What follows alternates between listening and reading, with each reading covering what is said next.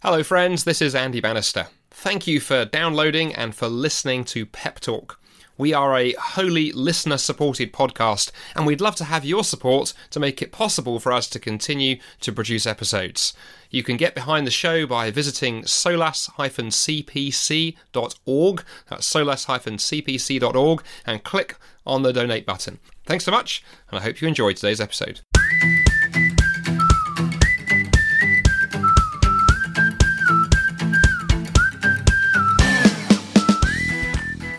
Hello and welcome to Pep Talk, the Persuasive Evangelism podcast. I'm Christy and today I am joined as ever by my wonderful co-host, Andy Bannister. Andy, hi, how are you doing? I'm doing well up here in Scotland today. It's scorching, Christy. It's 23 degrees in Scotland. That never happens. You just keep talking about this. You said this last time too, and I have to say, in London, North London, it's 32. So I'm still claiming that weather superior card. That's still going to play that.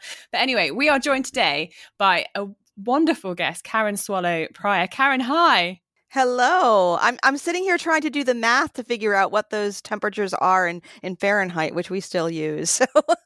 Oh yeah, what would that be? Andy might have an idea. Not as hot as you, I imagine. No, I'm sure not. Shame. Karen, you are, let me see if I've got this right. You are a research professor of English, Christianity and culture at Southeastern Theological College. Is that right? That's correct. Wonderful. And I've loved your work. You've written Booked and your recent book on reading well, Finding the Good Life Through Great Books, hit our shelves in the UK, was it 2018? A couple of years ago, yeah, in October. And I absolutely loved it. Karen, why did you write that book to begin with? Oh, well, thank you so much. I loved working on that book. It's very precious to me. Well, I teach English literature. I have been for 30 years. And I also am a Christian. I have been a Christian since I was a little girl. And my first book, Booked Literature and the Soul of Me, which was also about books, was really about how I was really discipled by classic literature and learned to love God through books. And so that's been my joy in life, is to share my love of literature and my love of God, but more importantly, how they connect together. And that's what I try to do in this book as well. Like you, Karen, I love books. I love reading, and where I'm sitting now, surrounded by shelves of the things, and also love God. How do those two things fit together? Because I sometimes come across Christians who sort of those are different spheres. They have their love of literature, they have their love of God, but they haven't fitted those things together. You obviously have. How does that work for you? Yeah, that is a great question. And even some people who like to read and are Christians often will only read theological or philosophical works and don't have time for fiction, which is my great love, is classical fiction. And what it really is that God is the Word, and we are made in His image. So we are creatures of language. And so all of the language that we use, whether it's talking to one another or reading or writing, is an expression, either, whether good or ill, of God's image in us. And learning to read well and learning to love the written word is cultivating that image of God in us. I mean, we as Christians are people of the Word, and God communicates to us through His book and through His Son, the Word. And so all language in that way is connected. Not all books are inspired, and they're not all the Word of God, of course, but still, anything where we are using this gift of language that God has given us is helping us to express that image more fully. Because your latest book on reading well talks a lot about virtue formation through a number of brilliant classical works that you draw upon. You're talking about patience, prudence. What do you think it means for someone who doesn't yet know the Lord reading like a classical work of literature in terms of this being formed more into the image of God as we encounter what it means to be made in His image through the word that's being communicated to us in literature? What does that mean for the non-Christian who might be reading like The Great Gatsby, for example? No, that's a great question. I mean, I think it can all be summed up in what Augustine says on Christian teaching. He says that all truth is God's truth, and that we should, take truth wherever we can find it.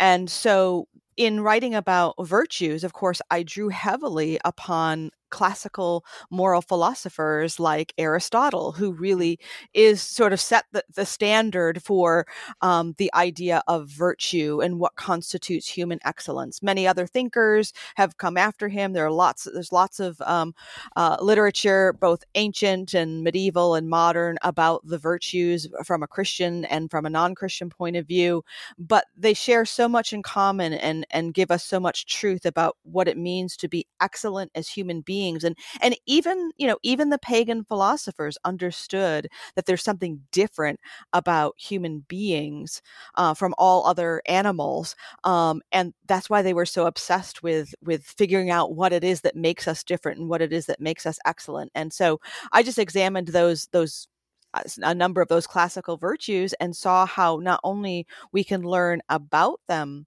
through these great works of literature, but even just reading these works of literature and discerning and interpreting them is a practice in virtue itself.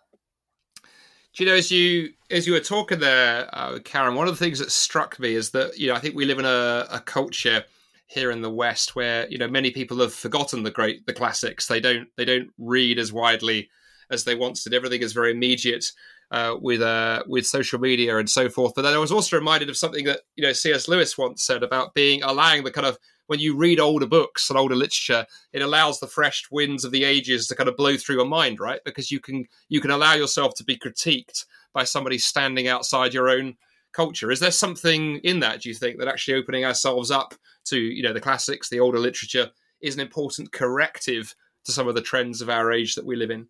Oh, absolutely. There's another sort of great aphorism about the great books, and it's that goes along the lines of that we don't read the great books, they read us, because they do, they sort of hold up a mirror to ourselves, and we can see where the reflection is good and maybe where we're distorted. They can reveal moral blind spots and cultural blind spots. And even in a more practical way, as we're facing this global pandemic, I have found one of the greatest divides in the way that people think about this pandemic is the one between the people who have a broader, deeper sense of history and culture, whether through literature or through other reading, just history, and those who don't, because that's one of the gifts that literature gives us. My specialty is, 17th, 18th, 19th century British literature. And you can't read more than a few pages of those works and not encounter the kinds of plagues and pestilences and short lifespans and miserable lives that people had throughout much of human existence. And we're so spoiled in this moment in the 21st century where it seems like we've conquered almost everything, that we're so shaken by, a 100-year virus, which is just has been part of human existence since we've been on this earth. And so I think that wider perspective is just something that can give us a greater sense of rootedness and calm, even in a moment like this. What do you think it might look like to use some of these great books to give those who don't know Jesus that wider perspective of what it means to live a good life? I mean, have you ever used these evangelistically? Do you have any tips as to what that might look like? That's a great question. I mean, I think one thing to understand is that because we are all creatures made in God's image, we all have this desire. We'll draw on C.S. Lewis again, his famous picture of his famous idea that we were not made for this world. And so when we're restless and we have other desires, it shows us that we're made for another world. We all share that. And so what literature does is it shows us how, every good story is the story of someone who desires one thing, goes in pursuit of it, and then discovers what it is that he or she really needs. And so the same pattern of a quest for the good life, a quest for what is a person desires, and in the process finding out what he or she really needs, is the journey that we're all on. And we can see through literature the kinds of mistakes that can be made, and the kinds of and avoid them ourselves. So I think, a lot of Christians tend to think that we have to read explicitly Christian books in order to kind of communicate the gospel. One of the books that I write in on Reading Well, I think, is one of the best examples of the gospel in literature, and that's A Tale of Two Cities, a famous work that, now, of course, Dickens was at least nominally a Christian. He had some, doctrinal irregularities, but he wasn't writing to save people. He wasn't writing to give the gospel. He was writing truth about human existence and human nature, and it's a story of the gospel of a man who gives his life for others. Do you know, the other thing that struck me as you were talking there, Karen, I lived in Canada for 6 years before I come back to the UK, and I had some dear Canadian friends who'd figured out a really kind of a powerful evangelistic tool for them, was they love literature, and so they started a book group based in their home, and largely working through, as you would say, the kind of the great books, the classic books, but also in time expanding that circle slightly. And they said they deliberately didn't populate the reading list with Christian books. They just picked books that were classics, that were well known, and that naturally raised spiritual questions. In fact, I think A Tale of Two Cities was one of them. And they said the conversations it opened up with friends and with neighbours through the pages of literature was incredible. And so I think there really is an opportunity here that maybe we're missing. That's an excellent idea. My church actually asked me to do a community book club last year. And it was so wonderful.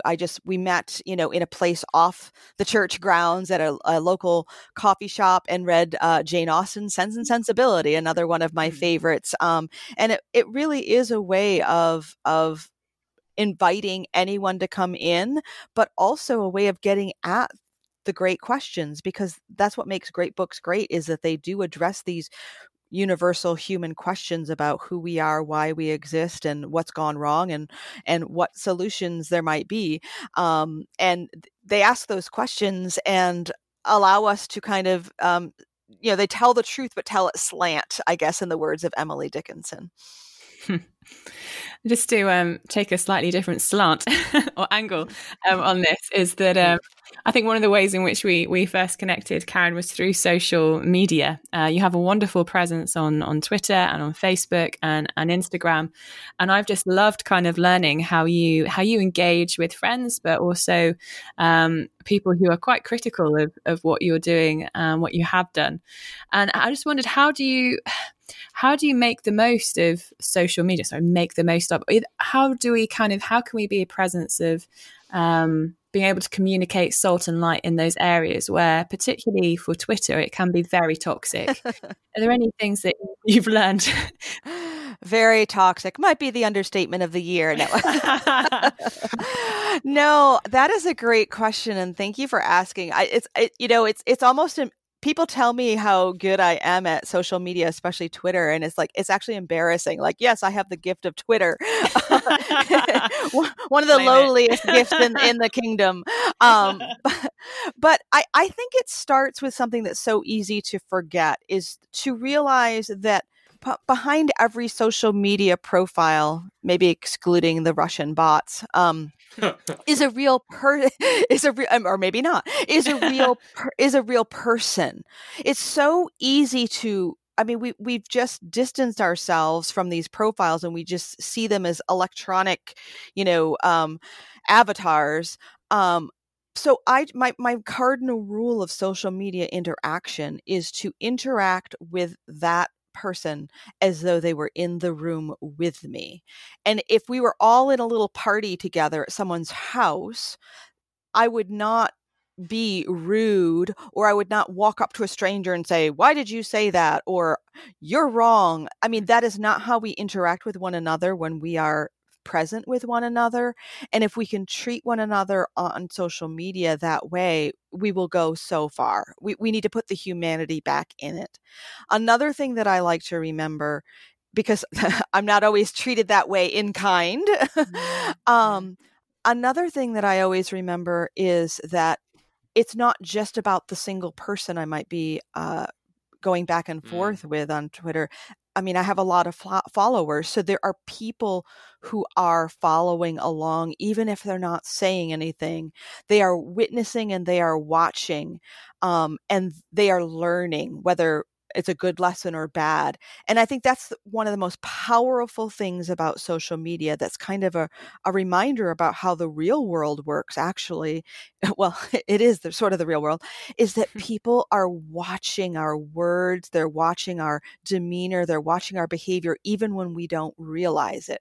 And so what a great place for us to be reminded about how important our witness is, how it goes with us everywhere, even when we don't know, because people aren't telling us that they're watching and observing. And if we think of social media that way, and that we don't need to have the instant gratification, which of course it's built on, but if we can just know that people are watching and we are witnessing, we could use it so much more powerfully than I think we realize. There's so much good wisdom in there. And I actually, it was really funny when you were giving your first half of that question, Karen. I was going to raise a question about the second thing you said, and then you said it, so you beat me to it, which I think is really, really exciting. And to what extent, I suppose put it this way, what are some of the advice that you would give to Christians who perhaps aren't on social media, who kind of feel they should be? Should they be on there? Is it for everybody? Because I noticed that you sort of self-deprecatingly said you have the gift of Twitter, but you clearly have an ability. I love your profile. I just looked it up while you were talking, going, that's you and the dog. That's quite that's hilarious. But yeah, people who are not on social media, should they get on there, or should you leave it to people who really, that the Lord has anointed them for being able to engage with the bear pit? Oh, wow. I'm glad you asked that question. I miss my life before social media greatly. There is a sacrifice that you make in attention span and time invested. I really do think of it as a mission field and as a ministry. And I do think that it is some sort of weird gift that God has given me, and I don't want it sometimes, but I really feel that it's a responsibility I have. So, I don't think it's for everyone, and I think it's perfectly fine and maybe even better to stay off of it, because I've lived long enough to know what life was like before and what life was like after. And so I do think it needs to be treated as almost like a calling or as a mission field, and really people need to go before the Lord and be prayerful about how much time they should spend there. Almost everyone has an account, whether they use it or not.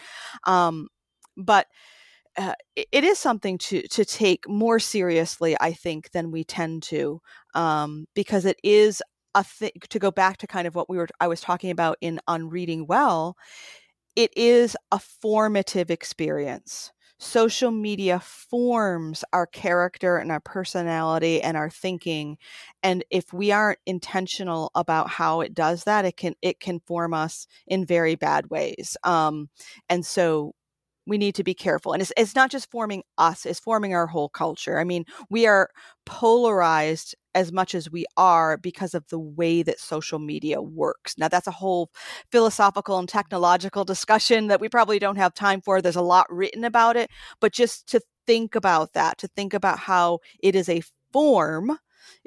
That's what media are. It is a form, and so it does form us. And that's something we have to keep foremost in our minds. Sorry, just a very quick question as we come into land now. What kind of things do you keep in mind for yourself, Karen, knowing that social media is forming you as you're engaging with it? How do you interact with that formation? It's something I definitely still struggle with, again, because I'm old enough to have lived a good chunk of my life before and then after. And so I think about a lot. And so I just really just reading books. I don't read Kindle. I don't read any electronic books. And I'm not saying there's anything wrong with that, but it's the written word on the page that I can hold in my hand and feel. Spending time that way is a counteraction to social media, as well as other forms of balance, like physical exercise, being outdoors. It's all part of a well-rounded, balanced life, which I think is what God designed us for. But again, we have to be intentional about. Well, Kara, this has been an absolutely kind of fascinating conversation. We've covered literature, we've covered social media, we've gone from the sort of 300 years ago right up to the present day. Thank you for sharing your passions and your calling and gifting with us. And I hope listeners have found it helpful. So thanks a lot for being on the show. And Christy and I will be back in 2 weeks' time with another guest. Thanks for listening to Pep Talk.